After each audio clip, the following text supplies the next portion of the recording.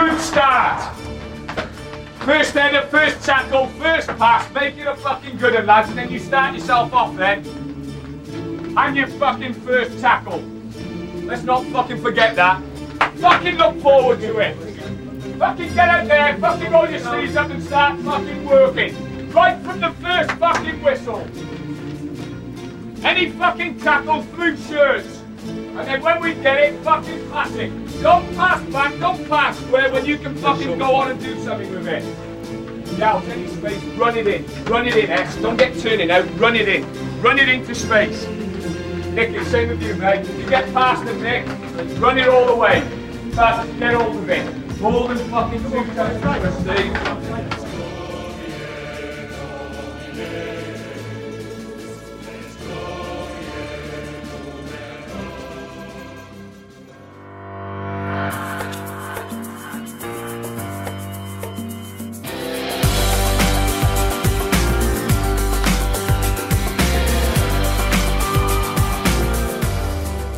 The fastest route to the heart of the Owls Americast Sheffield Wednesday opinion with an American accent is a straight line, 20 yards in the air.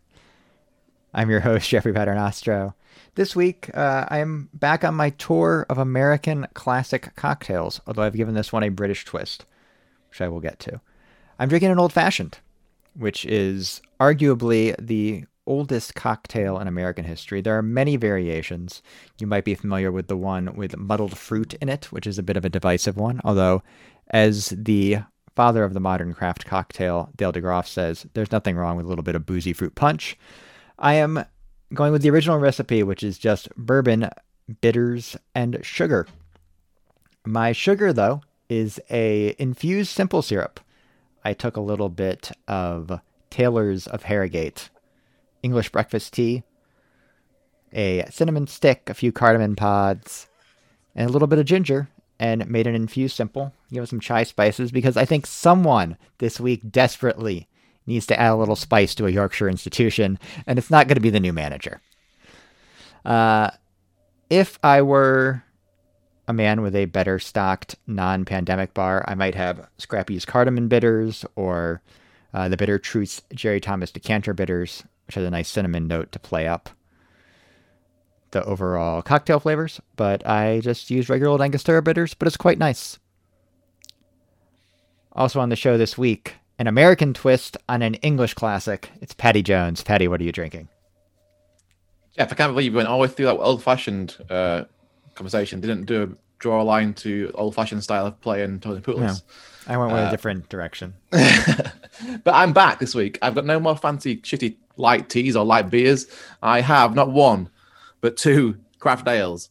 I'm finishing off a delightful New York style cheesecake sour from Brick City, which has got, like, you sniff it, you smell the graham crackers and the cream, and then you drink it, it's the berries. It's delicious. And then I'm going to pop open pretty quickly the Parrot Jams, which is a version of their Tasty Jams double dry hopped New England IPA with guava and pineapple. It's all delicious. In his closet in Queens, I'm sure with a local beer of his own, it's James Allen. James, what are you drinking? Hey, Jeff. I'll tell you what, Paddy's a revelation post-diet, isn't it? It's all fruit beers and all sorts of exciting, delicious notes. You guys continue to upstage me when it comes to what I'm drinking. I'm just drinking a regular old double dry hop New England IPA. This one's from Fifth Hammer, and it's called Runway Turtles, which is a reference to the turtles that apparently crawl onto the runway at JFK at this time of year, which presumably now are kind of nesting all over the runway because no one's fucking flying anywhere. So yeah, simple beer, simple night. Also on the line, in the general Boston area, it's Justin DeSorger, or as we call him, JD. JD, what are you drinking? Only my friends call me that. I'm drinking Barnstable Brewing Company's Sweet Night for S'mores, a sweet stout.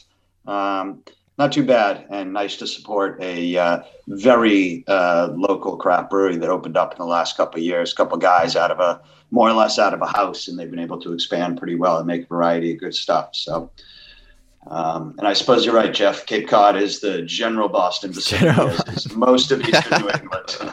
Most of our listeners are in Yorkshire, so I don't know how well they know American geography. That's a bit like saying that, I don't know, Birmingham is in the general Sheffield vicinity. No, it's greater Boston.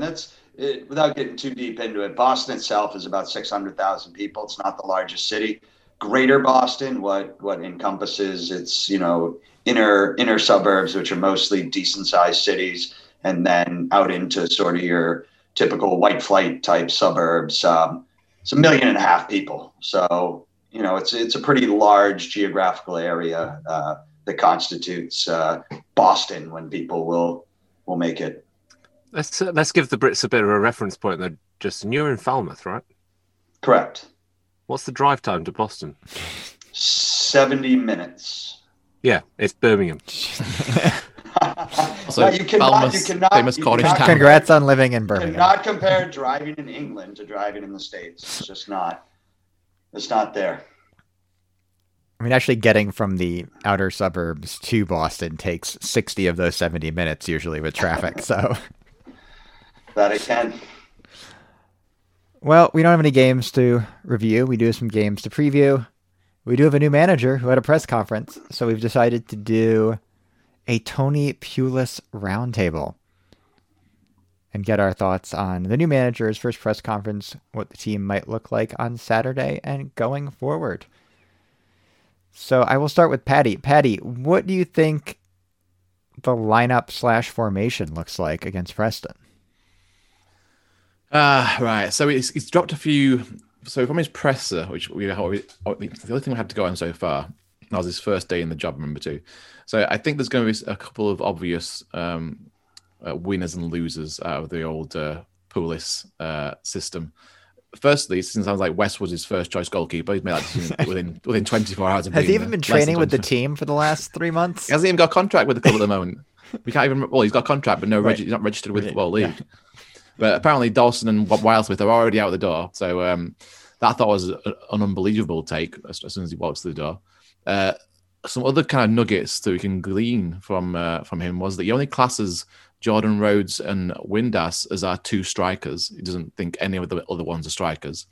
He might be right. Well, yeah, even so much as saying on Patterson, he's not sure he's the forward others thought he was. So he's not really... like I said, the press conference itself was so illuminating. He certainly didn't pull any punches, but he certainly also would have put a few noses out. Right? He kind of calls it as it is, and it was kind of refreshing to see that. So for me, I think against Preston, what we might see is Rhodes starting. I think we might see Westwood starting, and I think we might drop back to the 4-4-2 formation. So he likes to play his old centre halves as right backs and get as much height in there as possible. So I think we might see Iorfa go right back, depending on who's fit in the back. Who knows who's fit? So yeah, it's an interesting one. Other than that, it's kind of a shit show, isn't it? It depends who's available. He's bemoaned the injuries that we've had, and apparently there's 2 more people injured as well that he mentioned in the presser that he didn't mention names. So that the injury list has grown rather than shrunk. So. Who knows can make the grade on Saturday? I mean, we discussed it briefly, so I'll sort of counterpoint you a little bit. I wasn't particularly impressed with the press conference, not in the sense that I didn't think he did a good job. He did a good job. When we talked on the pod last week, Jeff and I think I stuck up for Pulis quite a bit in the sense that he is a very successful manager who has managed a long time in a lot of places.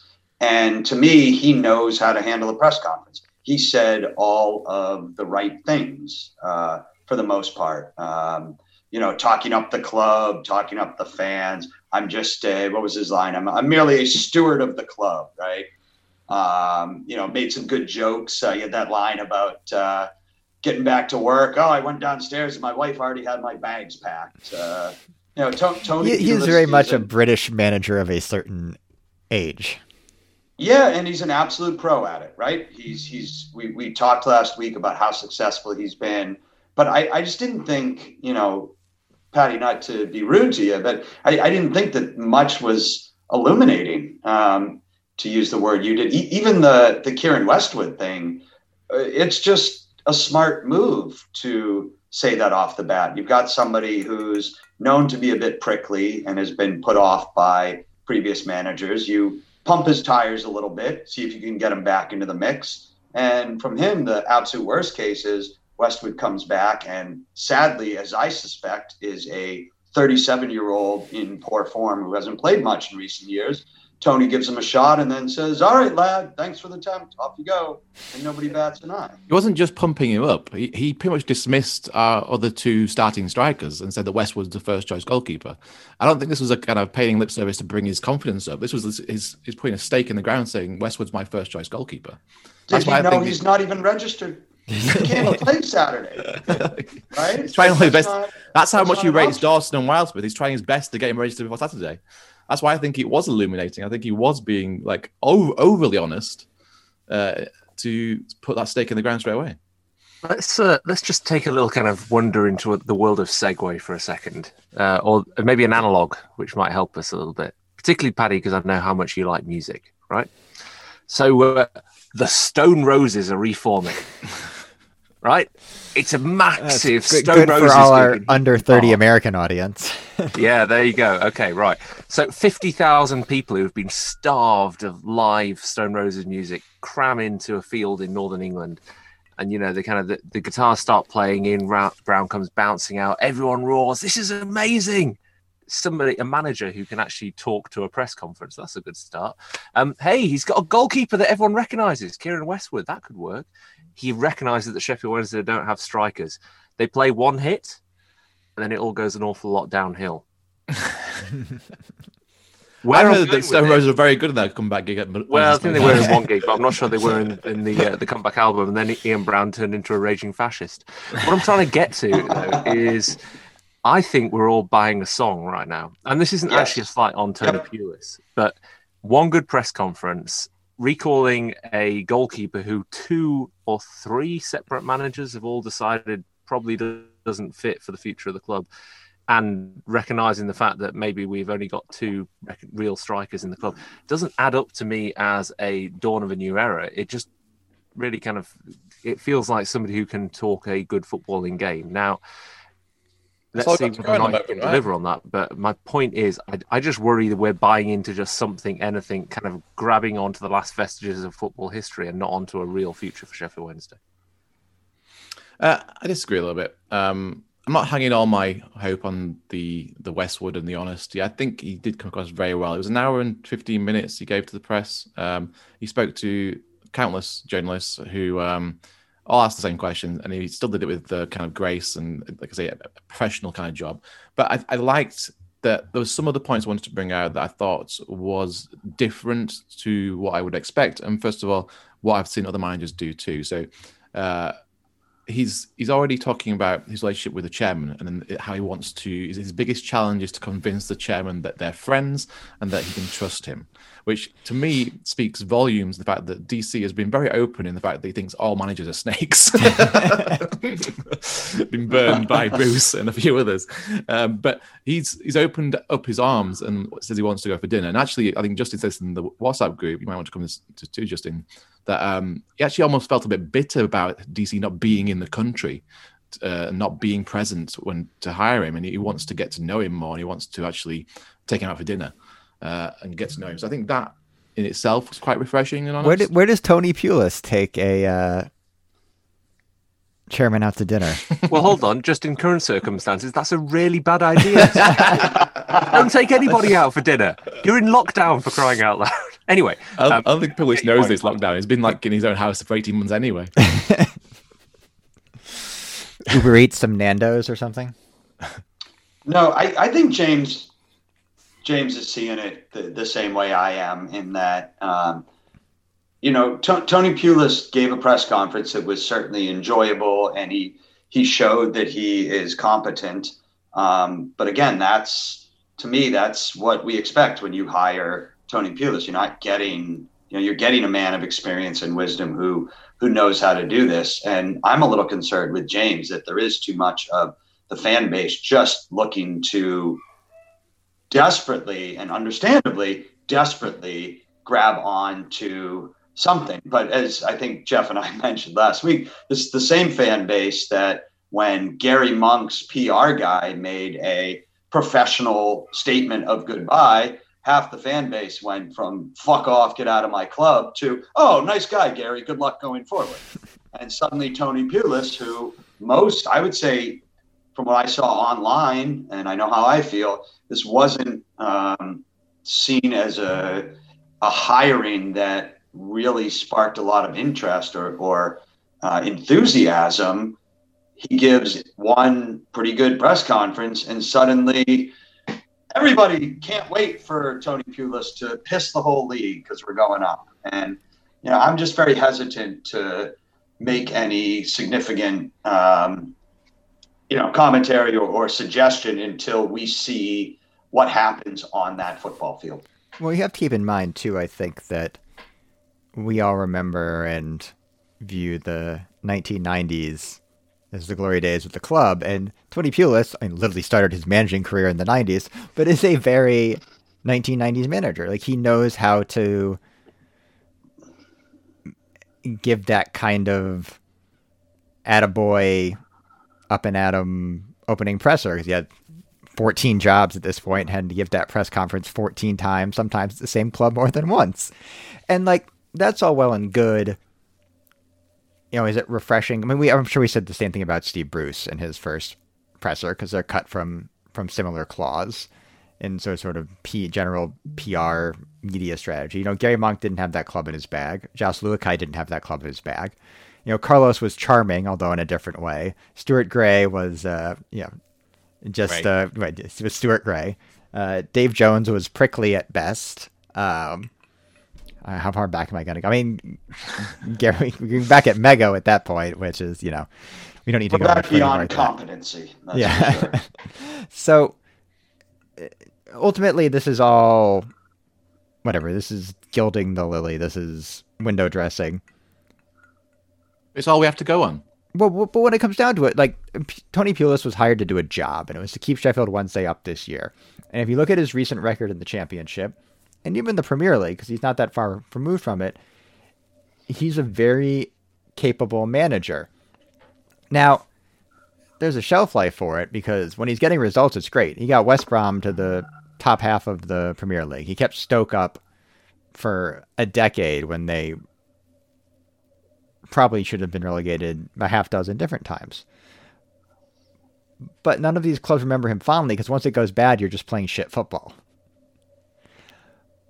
Yeah, so there's one thing I've got to take issue with, Jeff. He hasn't been hired to keep us up. In Dave Fonchanseri's slightly warped universe, he's been hired to get us into the playoffs. 13 points off the playoffs, James. Yes, quite. Well, that's 6 points closer than we were 2 weeks ago. It's true.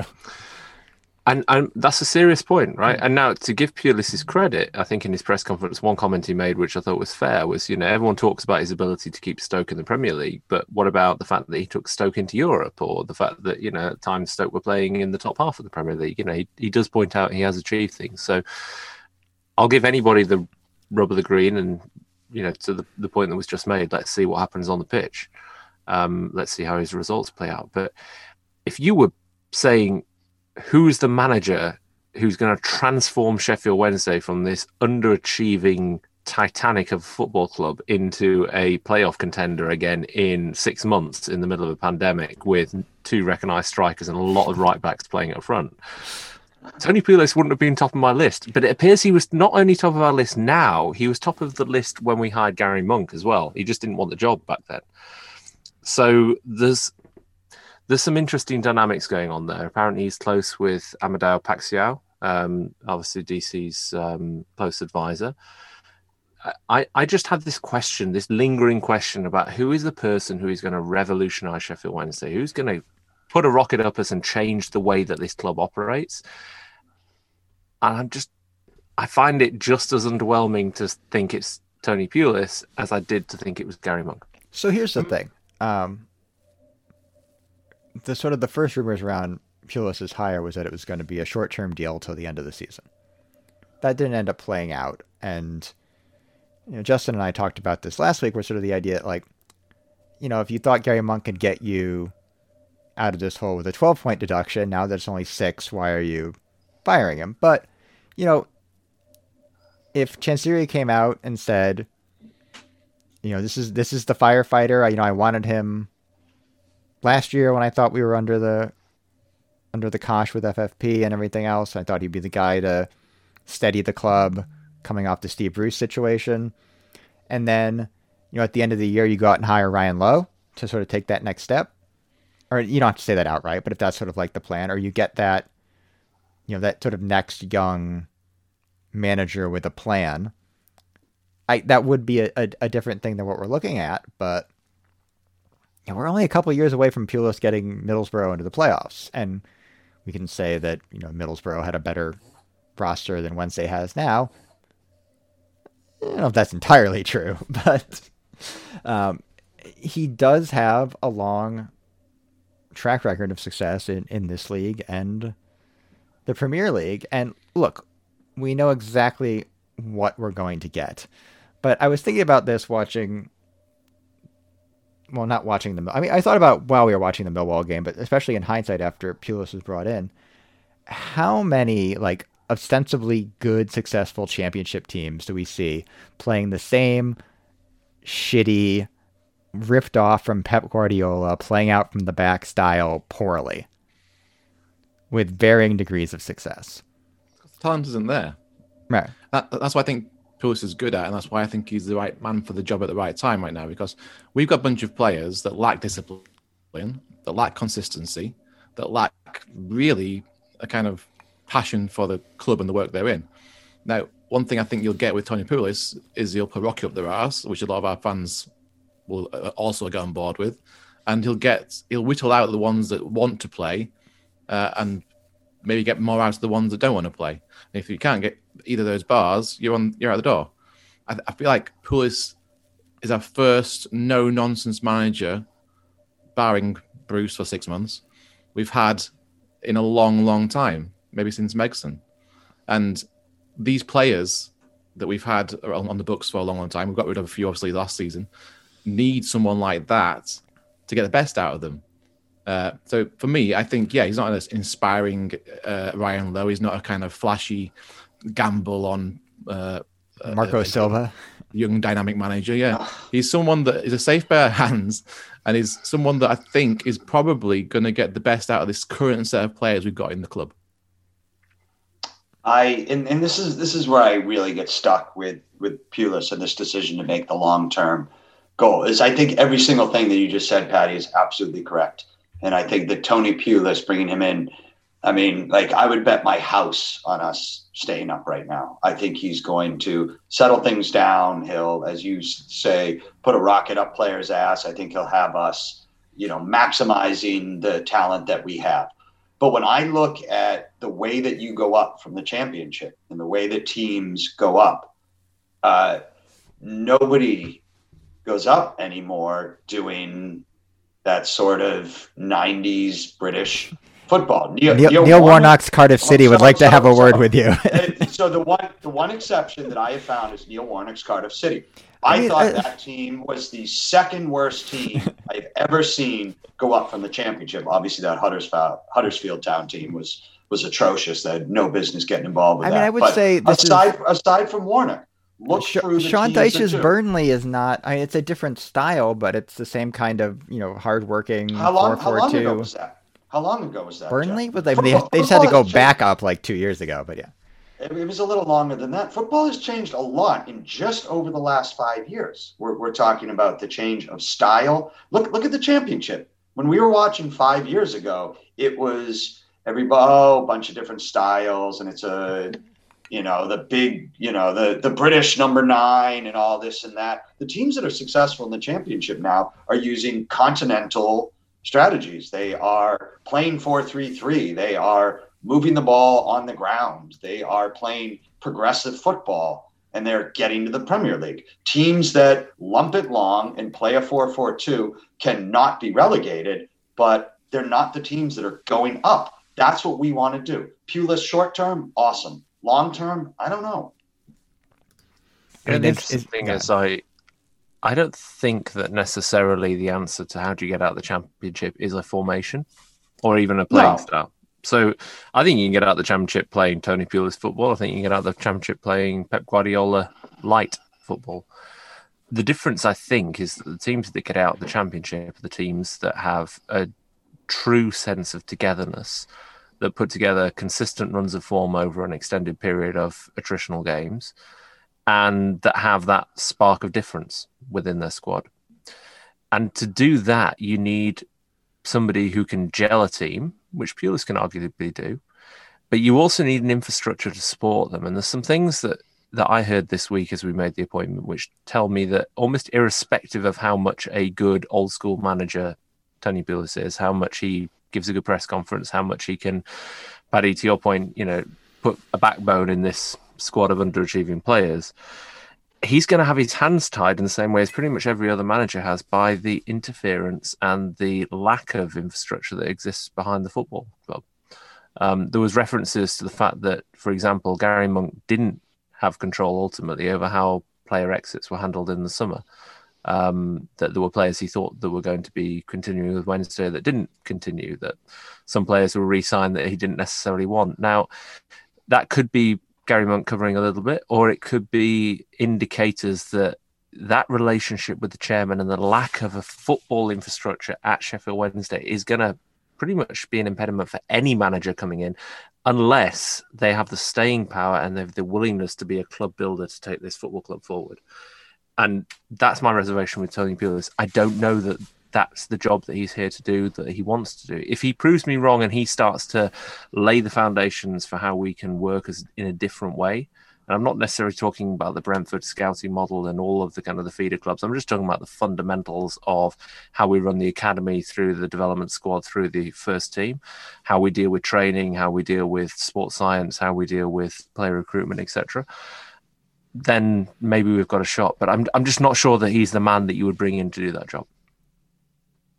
James, I'm constantly finding myself hoping I'm wrong with this fucking club. Constantly just hoping that when I have that negativity, that's a sense of this doesn't smell right. I don't think this is going to work. I would love to be proven wrong about Tony Pulis. Nothing would make me happier. So I think he wants to do that. I think he wants to look at the club holistically. He wants to find the common denominator that is going wrong. Whether he'll be allowed to change things is that point you make, James. That's the problem, right? It's the control that Chansiri wants over this club and what he sees as the manager's role. Now, what I think may be different so I think there's a very similar approach to what Bruce was pointing to too, is to kind of, from the basics upwards, build a club. And I think that Pulis seems to be, from the first impressions of him, someone that's going to challenge the chairman. Whether that works out well for him or not is yet to be seen.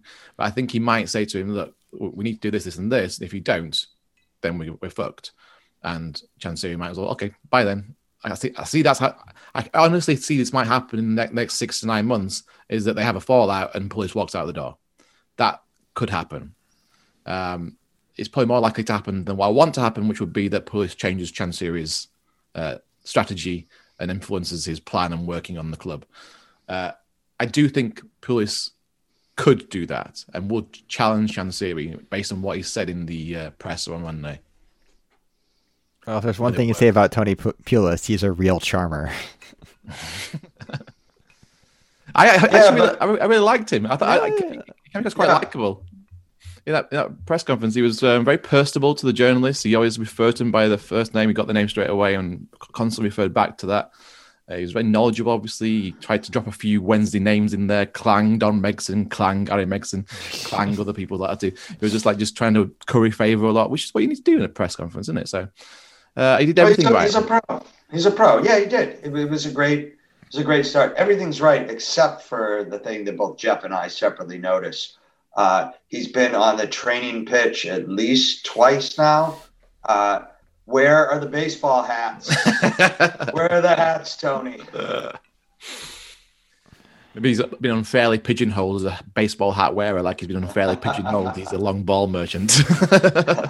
Look, He's been doing both of those for 25 years. I think it's fair to pigeonhole him. He's a changed man. maybe since his last job, he's lost the last 2 remaining hairs on his head, and therefore he needs a bit of extra insulation. Paddy, you've made a good point there, which is that he was charming in his press conference. Let's give him that credit, and he definitely made a good effort to kind of win over the fans. He used the PR buzzword that every incoming Sheffield Wednesday manager has to, the M word, several times. And Paddy, you actually came up with a nickname for him. You've just been lovingly referring to him as a member of your family ever since, right? Uncle Tony. Uncle Tony's Anti-Football Football Club. That's what I'm calling him as now. So I wanted to have merch made up saying Anti-Football Football Club is in the name of the whole kind of like anti-social social club thing. But apparently someone's already nicked that merch and it's already available to buy. So I can't put Tony Pulis' name on it. We will not have breaking merch news. We will have some Wednesday news and some match previews after the break.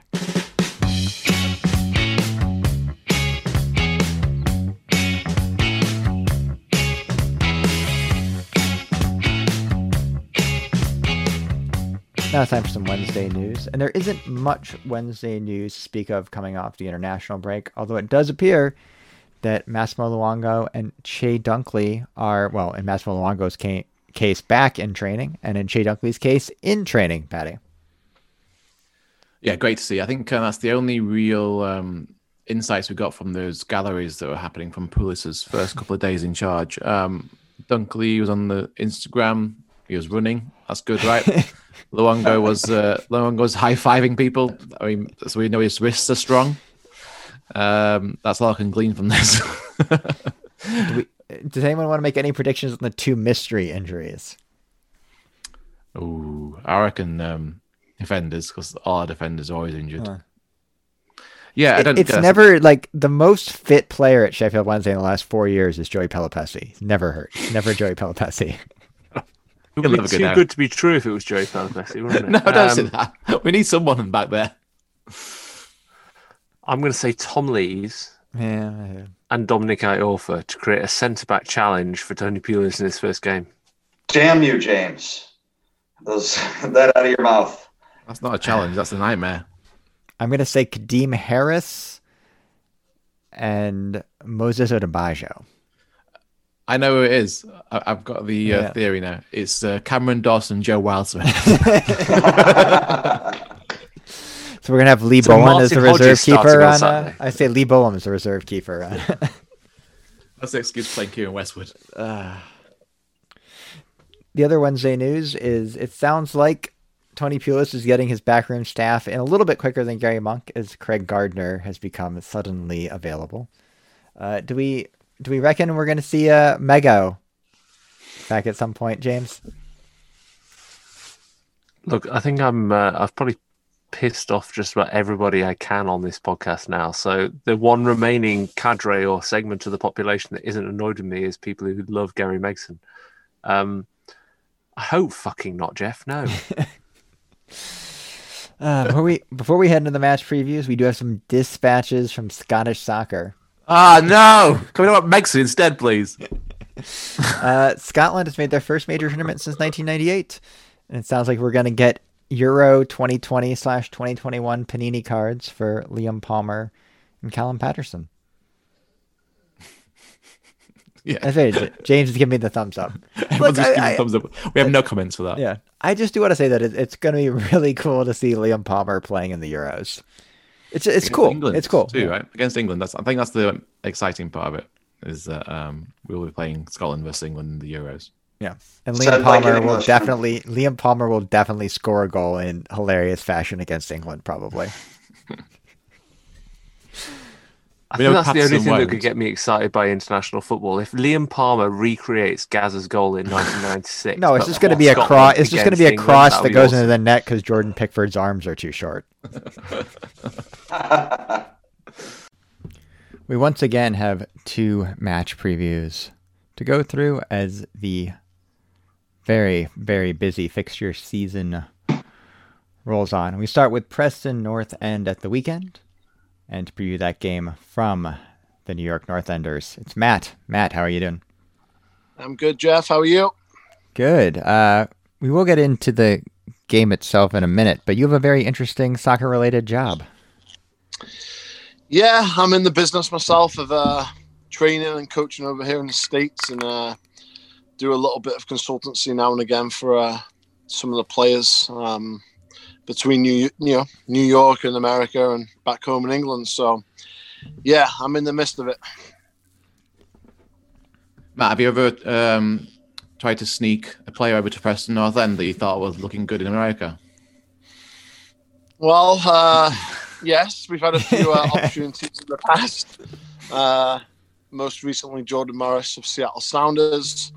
But the extraordinary price tag on Jordan was definitely out of Preston's price range. So that was good while it lasted for 30 seconds.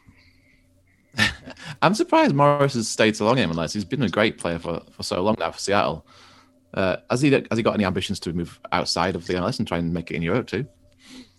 I think he does. He's obviously well thought of player. In my opinion, not he's not the market value of what they wanted, but he's definitely got aspirations to move over to Europe, and I do think that he will do well. He's still young, he's learning his trade, and I definitely think he's he'll do well.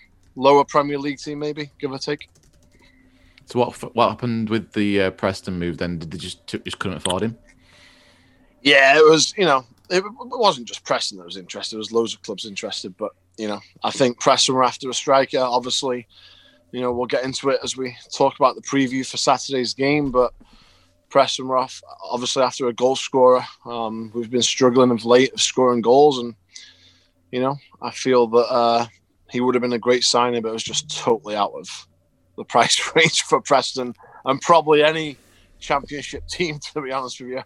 I will point out that struggling for goals, Preston has scored 9 more goals this season so far than Sheffield Wednesday.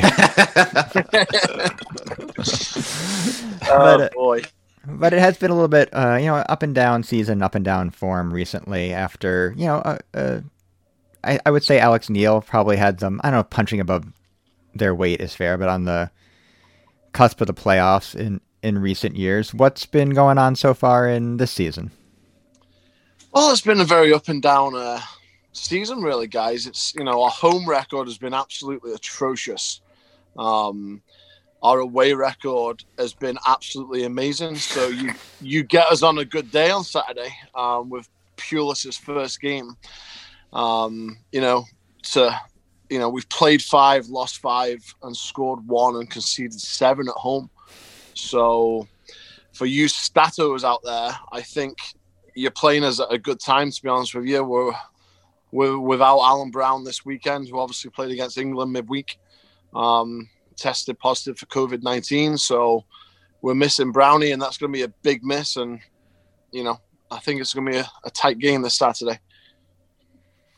Can I ask you, it's very strange. So when I was looking at Preston and saw your abysmal record at home versus away, I thought, hey, that sounds really familiar. Didn't they do that last year? Last year you did the exact opposite, and you were outstanding at home and terrible on the road. What is the sort of general fan base? Is there any theory as to what this is? Is it chalked up to pure luck? Because it's the pattern is starting to develop. It's quite strange. Yeah, it's a great pickup, JD. Welcome to being a Preston fan.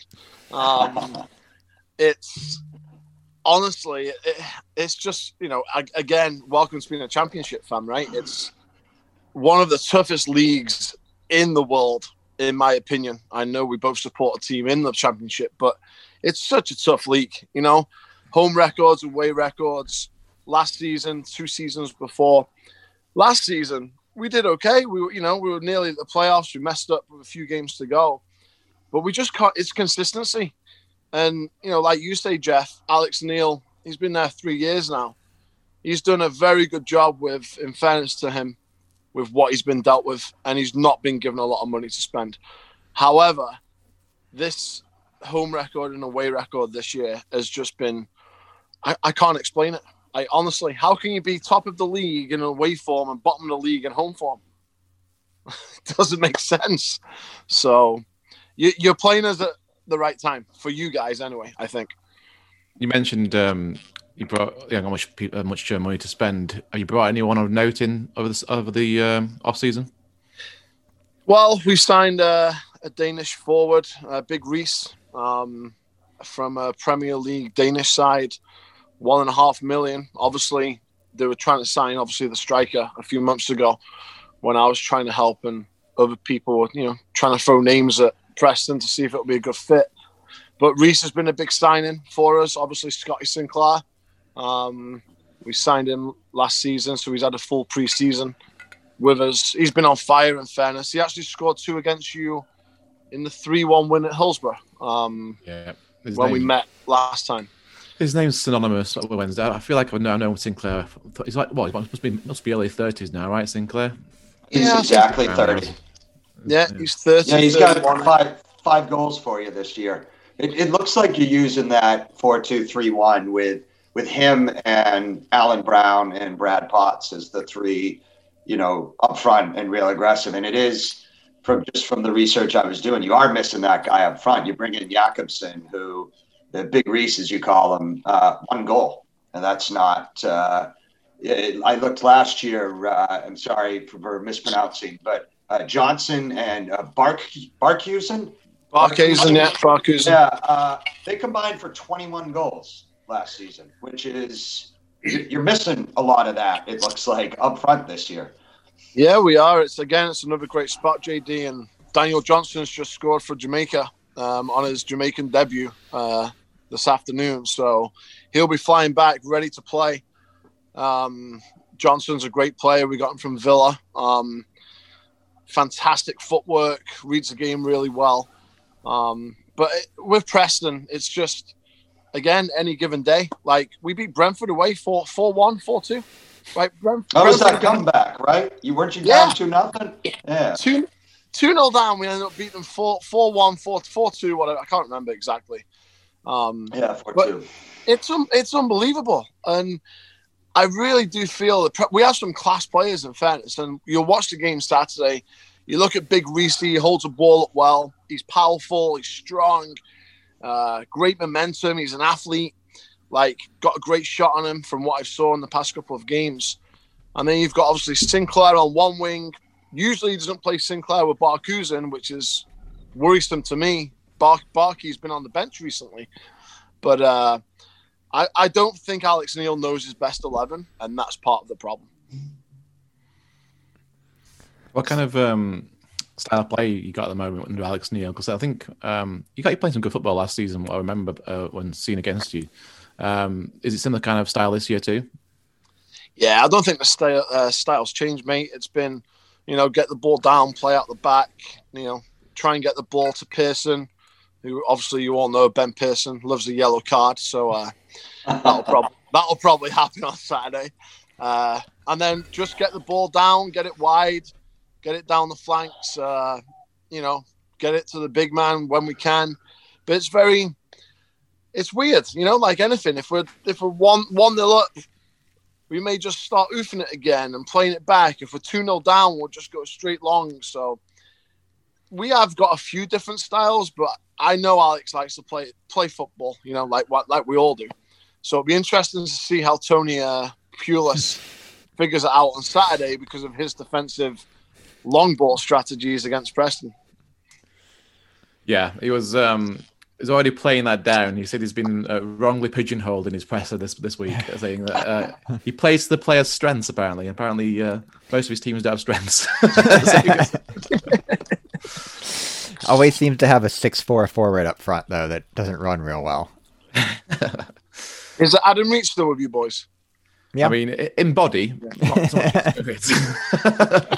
To be fair, they moved him back to left wing back at the beginning of the season, and he looked more like the player that sort of shown 2-3 years ago, but they have him kind of playing in a midfield 3 now, which has never really suited him. So I'm curious to see what Pulis does, if he just sort of plays him in a... I assume he's going to play them in like a 4-4-2, and he just plays them in a flat left wing or something like that. Or staples them to the bench. Or that. Ricci was on loan to us. Did really well, actually. Played him left wing many years, 4 or 5 years ago maybe. But he had a great spell at Preston. The Preston fans loved him. His attacking flair and, his shots from 20, 25 yards. So we loved having him. Very attacking player. He was good. Did he score against you in his first game, against you in the 90th minute to equalise that time? Was it 2-2 maybe 3 years ago? Yeah, I think he did score in the last minute. I don't think he celebrated, though. I think he did. Let's have your predictions for Saturday, mate. And also kind of I suppose, first of all, what are your ambitions for this season for Preston? Do you think is it playoffs or bust? And kind of a chat about the game itself Saturday. What do you think is going to happen on Saturday as well? Yeah, well, I did a poll last night, told the Preston community that I'll be coming on joining you guys. So the scores are in on the poll. 67% of the Prestonians think it's going to be a Preston win, and the rest think it's going to be a draw or a win for you guys. So that's kind of split down the middle for that part. Personally, I think it's going to be a draw. But our home record is woeful, so I wouldn't be surprised if you did beat us. But I do think it's going to be a draw. Expectations this year. Listen, again, it's the championship. I touched on it at the start of our conversation. It's a very, very tough league. I'd be very happy with playoffs, to be honest with you. But listen, again, I take my hat off to Alex and the guys behind the scenes. We've just got that new training ground off Wigan, obviously Premier League standard. All the behind the scenes work seems to be done and in place. We're just missing that team now to go with it. And I'm not saying that the players, I'm saying the team to get on a run and get performances right and results every weekend. But I'll be happy with the playoffs this year. Does this, and maybe this is striking too close to home for us, but does this feel like Preston and you guys have had a plan going forward? You're a club that was in League One for a while. I think you did a yo-yo briefly, but you've been a pretty consistent championship team for 3-4 years now, whatever it's been. And does this feel like you guys have been building to something? Because the way you're describing it, upgrading facilities, and you've got the right manager in maybe who's starting to get it, perhaps who gets some investment. Do you guys feel like you've got a plan to get to the top, or is it, are you, feeling a little lost on the big picture stuff? I definitely feel there's a plan, JD. I feel there's a huge plan behind the scenes. Obviously, the owner, Trevor Hemmings, is, pumped X amount of money in and kept the club alive. The training ground's been purchased from Wigan. And the plans which Peter Risdale and Trevor obviously have in the background from a business point, I believe, is in place and going strong. But the problem with Preston is we just can't seem to get that consistency. And consistency has got to be key in the championship.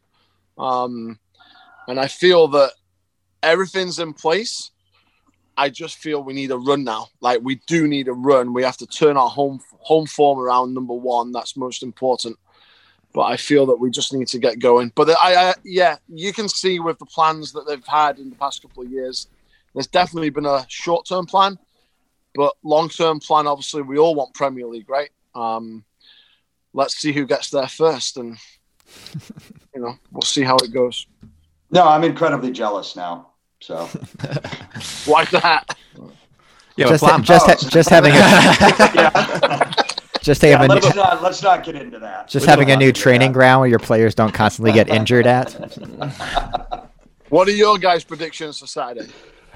I feel like you get the Tony Pulis new manager bounce and they get an ugly 1-0. I'd take that. But we are very good at conceding late, yeah. But also giving teams on bad runs in certain spells a leg up. So if you haven't won at home, we will certainly give you a win at home. That's what happens all the time. Like, if a team has won for 13 games, it's happened several times, we will give them that win. We're just so generous. We're good at breaking news. Well, I do expect a scrappy game, honestly. Listen, we do play good football, in fairness, but again, we're missing Alan Brown. Ben Davis, Husey, our left back from Peterborough. We're missing some decent players for Saturday. I'm not sure if you guys are aware of that. And obviously, Daniel Johnson just getting back from international duty will probably, land tomorrow or Thursday back in the UK, and then we'll see what happens there. But we're definitely relying on Sinclair to get a few or one, and Big Reese up top will score against you on Saturday, I hope. All right, Matt. Thanks for previewing Preston, and good luck the rest of the season. Yeah, cheers, you two guys. Have a good night. Cheers, Matt. Cheers.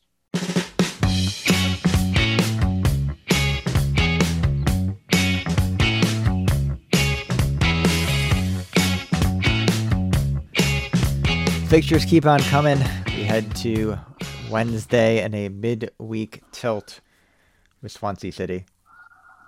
And we are heading outside of the 5 boroughs down to, North Carolina by way of the DC Jacks. It's David. David, how's it going? Good. Thanks for having me.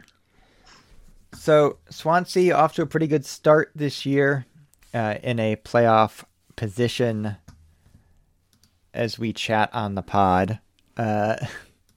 Seems like, I will confess not having watched a ton of Swansea City games this year, but 13 goals scored, 7 allowed in 11 games. Keeping it pretty tight so far? Yeah, definitely the back has been a strong point for us. There were a lot of worries when we lost sort of our star academy prodigy Joe Rodon to Tottenham in the transfer window. We were afraid he was going to be hard to replace. We also had another young academy product, Ben Kabongo, step in, who's done well at center back. And then we also retained Mark Gay from Chelsea on loan again after having him for the last 6 months last year. But we replaced Rodon with Bennett from Wolves, who had Premier League experience with Wolverhampton, but had fallen out of favor, I guess, the last season or so. But he stepped in fine, and we've been playing 3 at the back for pretty much all of this season, aside from maybe one half, and that's done well for us, and we haven't really missed a beat at center back after losing Rodon to Spurs. So definitely the back line's been solid for us, and having Freddie Woodman back on loan from Newcastle between the sticks has been strong. He's done well again this year.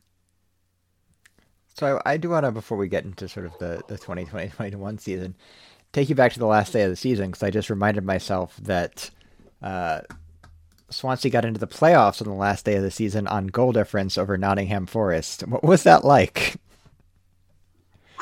That was one of the craziest 2 hours, or really 20 minutes of, I don't know, any Swansea fan experience I can remember, outside of maybe the one high water mark of Bob Bradley's tenure when we beat Crystal Palace, I think 5-4, with like 7 goals being scored in the last 20 minutes or something. That after that, this probably tops that. It was pretty incredible. They knew we needed like a 5 goal differential turnaround on the last match day with Nottingham Forest, and that was a more likely prospect than getting a win and having Cardiff lose to Hull, who had pretty much already given up on the season and were surefire for relegation at that point.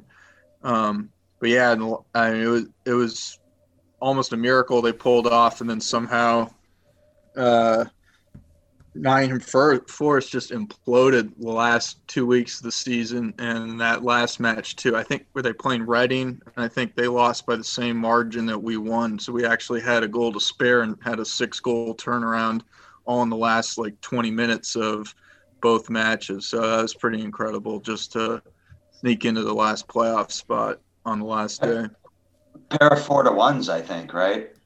Something on those lines. It was either like 4-1 or 5-1. I can't remember now. We had a Fulham guy on leading into that. We did a pod before the end of the year. We had a Fulham guy, or a Forest guy on, and he was sort of saying, we're not looking great, but I think we squeak in there. After all, right. It would take a 6-point swing on the last day. Exactly. We all laughed. Yeah.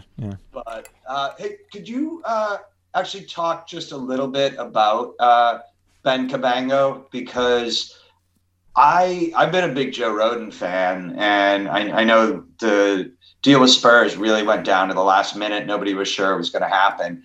And that seemed like I couldn't figure out why Swansea was selling him. I guess it's fair to give him his shot. He'd been a good servant for the club and move on. But given how close you were this year, it seemed like this is the year to ride a guy like that. He goes, and then from everything I've seen and read, Cabango at 20 years old steps right in and is, I don't want to say seamless because they're not quite the same player, but has really fit right in. So Cabango stepped into a starting role late last season and had been playing regularly for in and out of much of last season. And Cooper went to a 3-back system that featured Rodon in the middle, Cabango, I think, on the right, left, and Gay on the right of center back. And we were worried. Well, the Rodon saga is complicated. The general summary is most Swans fans were really upset that we allowed Levy and Spurs to basically set a price and hold us, our feet to the fire until the end of the transfer window and take what we thought was a cut rate price for him. But was it about 15 million? Was it somewhere? 15 million, yeah, 11 if million all pounds, add-ons sorry. are met, but it's like 11 guaranteed with 15 after add-ons, which they'll likely meet all add-ons eventually, but still with No, he's twice that. He could be twice that. You're preaching to the choir here. The problem is Rodon had a year and a half left on his contract, and Swans fans don't really know what our books looked like in terms of finances after COVID, whether we could afford to ride out another transfer window and bank on being able to sell Rodon in January or next summer for more, or if we were to have less leverage with his contract being up within a season. The other thing is Rodon had suffered an injury at the beginning of the season, so there was some risk that he might get injured again. And then lastly, Spurs before this and during the offseason pilfered Swan's chairman. So he is now running the show is the chairman of the board for Spurs, and he knew our finances in and out. And if anybody knew what we could afford or couldn't afford, he did. So we didn't have probably as much bargaining leverage as we normally would have liked. But what was encouraging, even though we lost Rodon, unlike other recent transfer windows, that money definitely went back into the squad, and we really did reinvest to fill out some squad depth in areas where we were lacking. So we replaced Rodon with Bennett from Wolves. We got Manning for almost nothing from QPR to back up at left back, where we were without any coverage for Jake Bidwell, and we got an attack fielder on loan from Bristol City. Why is his name? Casey Palmer. So we got a few players right at the end of the transfer window that we wouldn't have otherwise gotten had we kept Rodon. And this season, unlike probably other seasons, squad depth is really at a premium because you're going to need to be able to rotate players in and out when you're having 3-match weeks almost every other week of the season, right? So that was important. I think it ended up being a better window than we thought it would be when we were worried just about losing Rodon and not bringing anybody else in. What kind of impact has Morgan Gibbs-White had? I know he's a legitimate talent. I know Wolves doesn't quite have room for him, but how's he fitting into your midfield?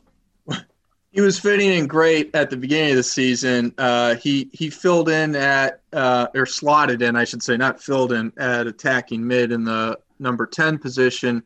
And we had Conor Gallagher last season playing there on loan from Chelsea, who was great. To be honest, Gallagher was a little out of his position. Gallagher was more of a box-to-box midfielder that we had put in a number 10 spot and moved out Burson Salina, who had been our playmaker in that role, and he basically got pushed to left wing and then to the bench in favor of Gallagher. Gallagher was great. He was one of the main contributors that got us into the playoffs late in the season, but I think he's now at West Brom on loan from Chelsea because they wanted him playing the Premier League this year.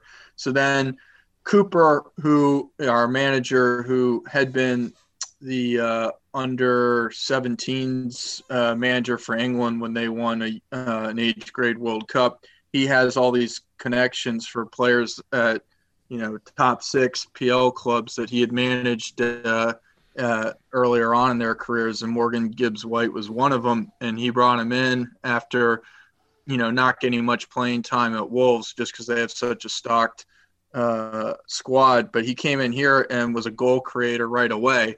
Unfortunately, I think right at the last international window, he got hurt in training.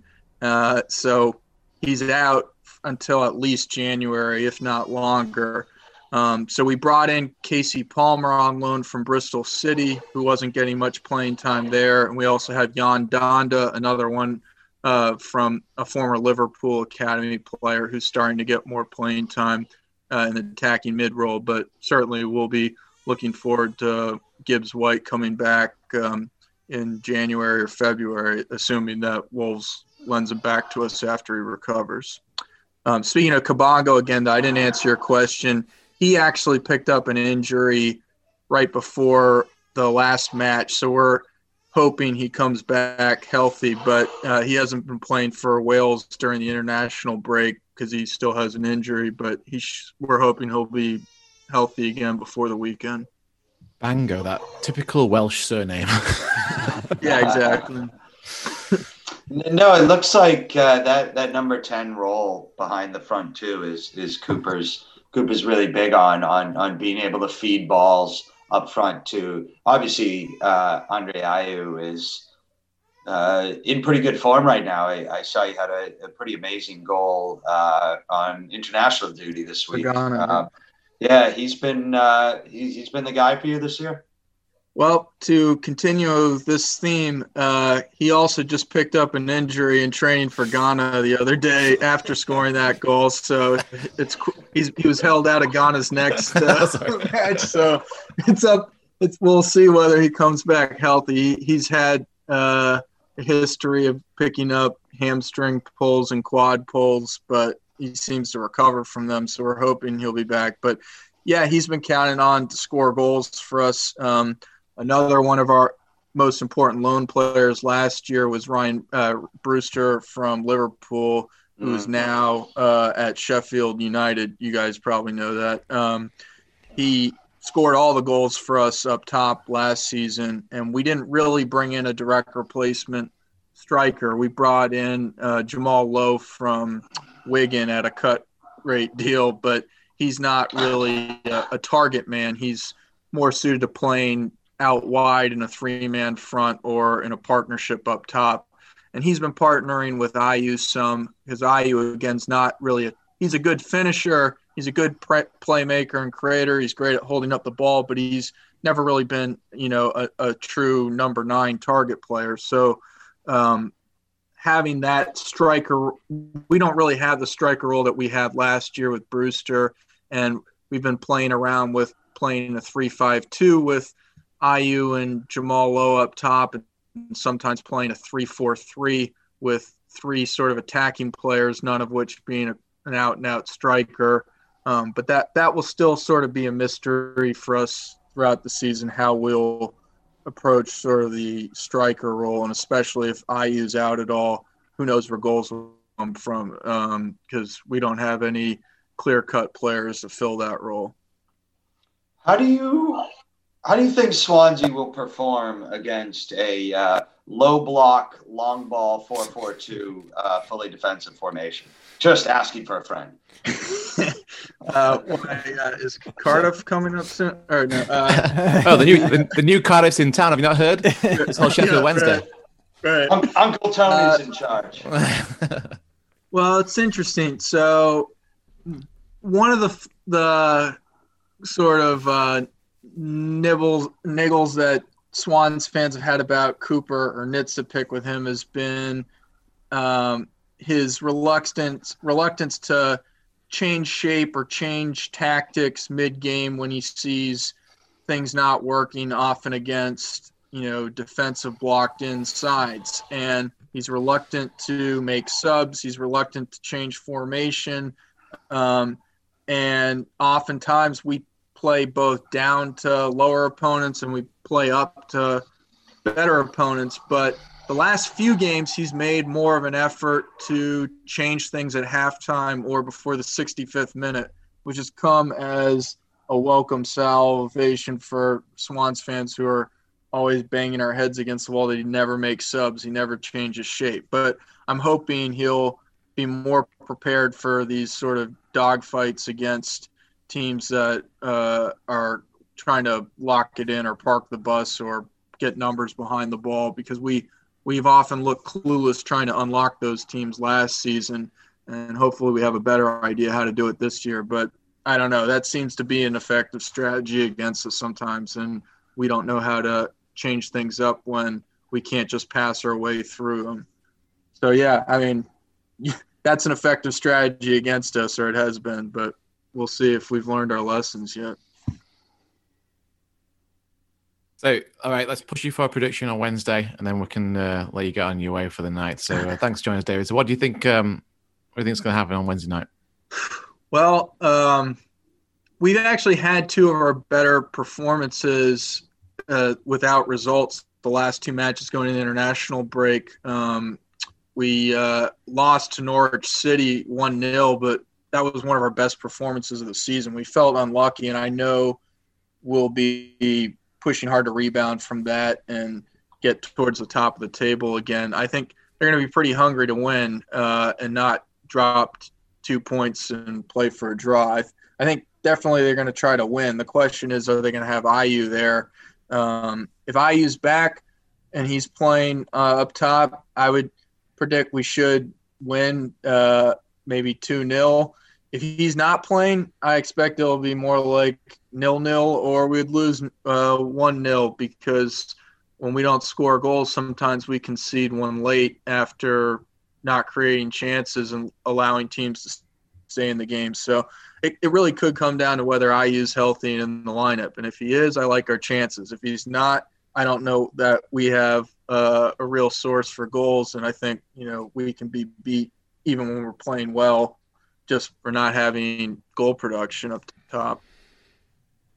Let me ask one final Steve Cooper question, because from everything I see, he's obviously, you alluded to his success with the England U17 team, and Swansea obviously had a great run last year, and I thought played some really good football. But he's a pretty strange looking man, and what is it, do you think, that he smells that smells so bad that leaves him in that position to always make that look? Who's the one that had two old fashions already on this podcast? He looks like Willie McGee. Alzheimer's, the hard-hitting question. His father was a referee in the EFL, so clearly that has to have some effect on your upbringing. The stink of EFL officiating remains on him. Fair enough. Great answer, Dave. Dave, thanks so much, man. All right, thanks for having me. We'll speak soon. Good luck with Tony Poulos. Hope that works out for you guys. We're sure. just glad that he didn't get nabbed for the Wales job with Giggs potentially on his way out. We're all crossing our fingers, hoping that they don't go for Tony Poulos. So we hope he does well for you guys and he feels secure there. Awesome. Thanks. Thanks, man. Real vote of confidence. Do we have any other business? I think New Orleans might be getting together this weekend. Our man with the meetups is on it this week, folks. I haven't got a text from Jamie yet. Check the Twitters and Facebook. I don't think there's going to be a New York meetup, but we might do something online. The North End Matt wanted to do something, so we'll see what happens there. Again, check our New York. It's going to fall on me to set up, isn't it? Possibly. I don't know what I'm doing this Saturday. Week. I've just realised I'm going to be driving during the Swansea game because it's on the Wednesday before Thanksgiving. I'm going down to Virginia. Well, the good news is they're on the road, so you'll get updates on Doncaster, Rotherham. God, my wife's going to be so happy about Barnsley. that. On a 5-hour car journey. You'll get 10 minutes of commentary from Barnsley as our game wraps up. That'll be fine. You've been listening to episode 114 of the Owls Americast. Find us on the internet, owlsamericas.com. Email the show at owlsamericas@gmail.com, and find and follow us on Twitter and Instagram at owlsamericas. Our podcast intro and bumpers are by fellow Wednesdayites, Reverend and the Makers. The podcast is on iTunes, Spotify, SoundCloud, Google Podcasts, Podbean, probably anywhere else you choose to download podcasts. There's no wrong way to listen to the show. Just do what feels right. Wherever you choose to consume the Owls Americast, we ask that you rate and review our show so it helps more Wednesdayites find our ramblings. Justin is on Twitter at New England Owl. Justin, what are you thankful for this year? Thankful for being alive. Thankful for having football on the telly. Thankful for getting to be with family and friends. And even though, a lot of it will be virtual, it's been a pretty tough year for everybody. And I think I've probably been luckier than a lot of people, but still doesn't mean you can't, stop and be grateful for the things that we do have. So thankful for quite a bit. Thanks for asking. Yeah. James is on Twitter at Manhattan Owl. James, what are you thankful for this year? Yeah, you can't really go humorous after Justin delivers a line like that, right? I mean, you can. What a year. You know what I'm thankful for? I'm thankful that we got our national meetup in before lockdown.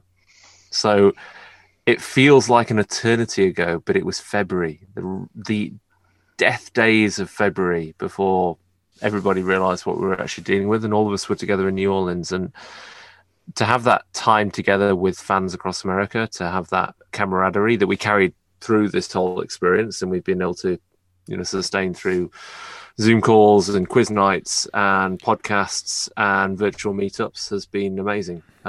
So that was a real privilege, because in a year of a lot of lows, that was a real high.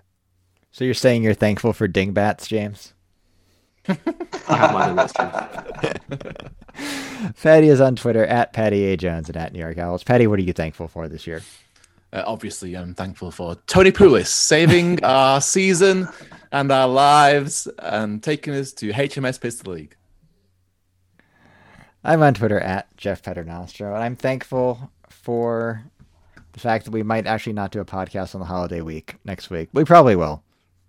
And I'm thankful to meet up with any or all of these suckers to talk about Wednesday's 2 1-0 victories.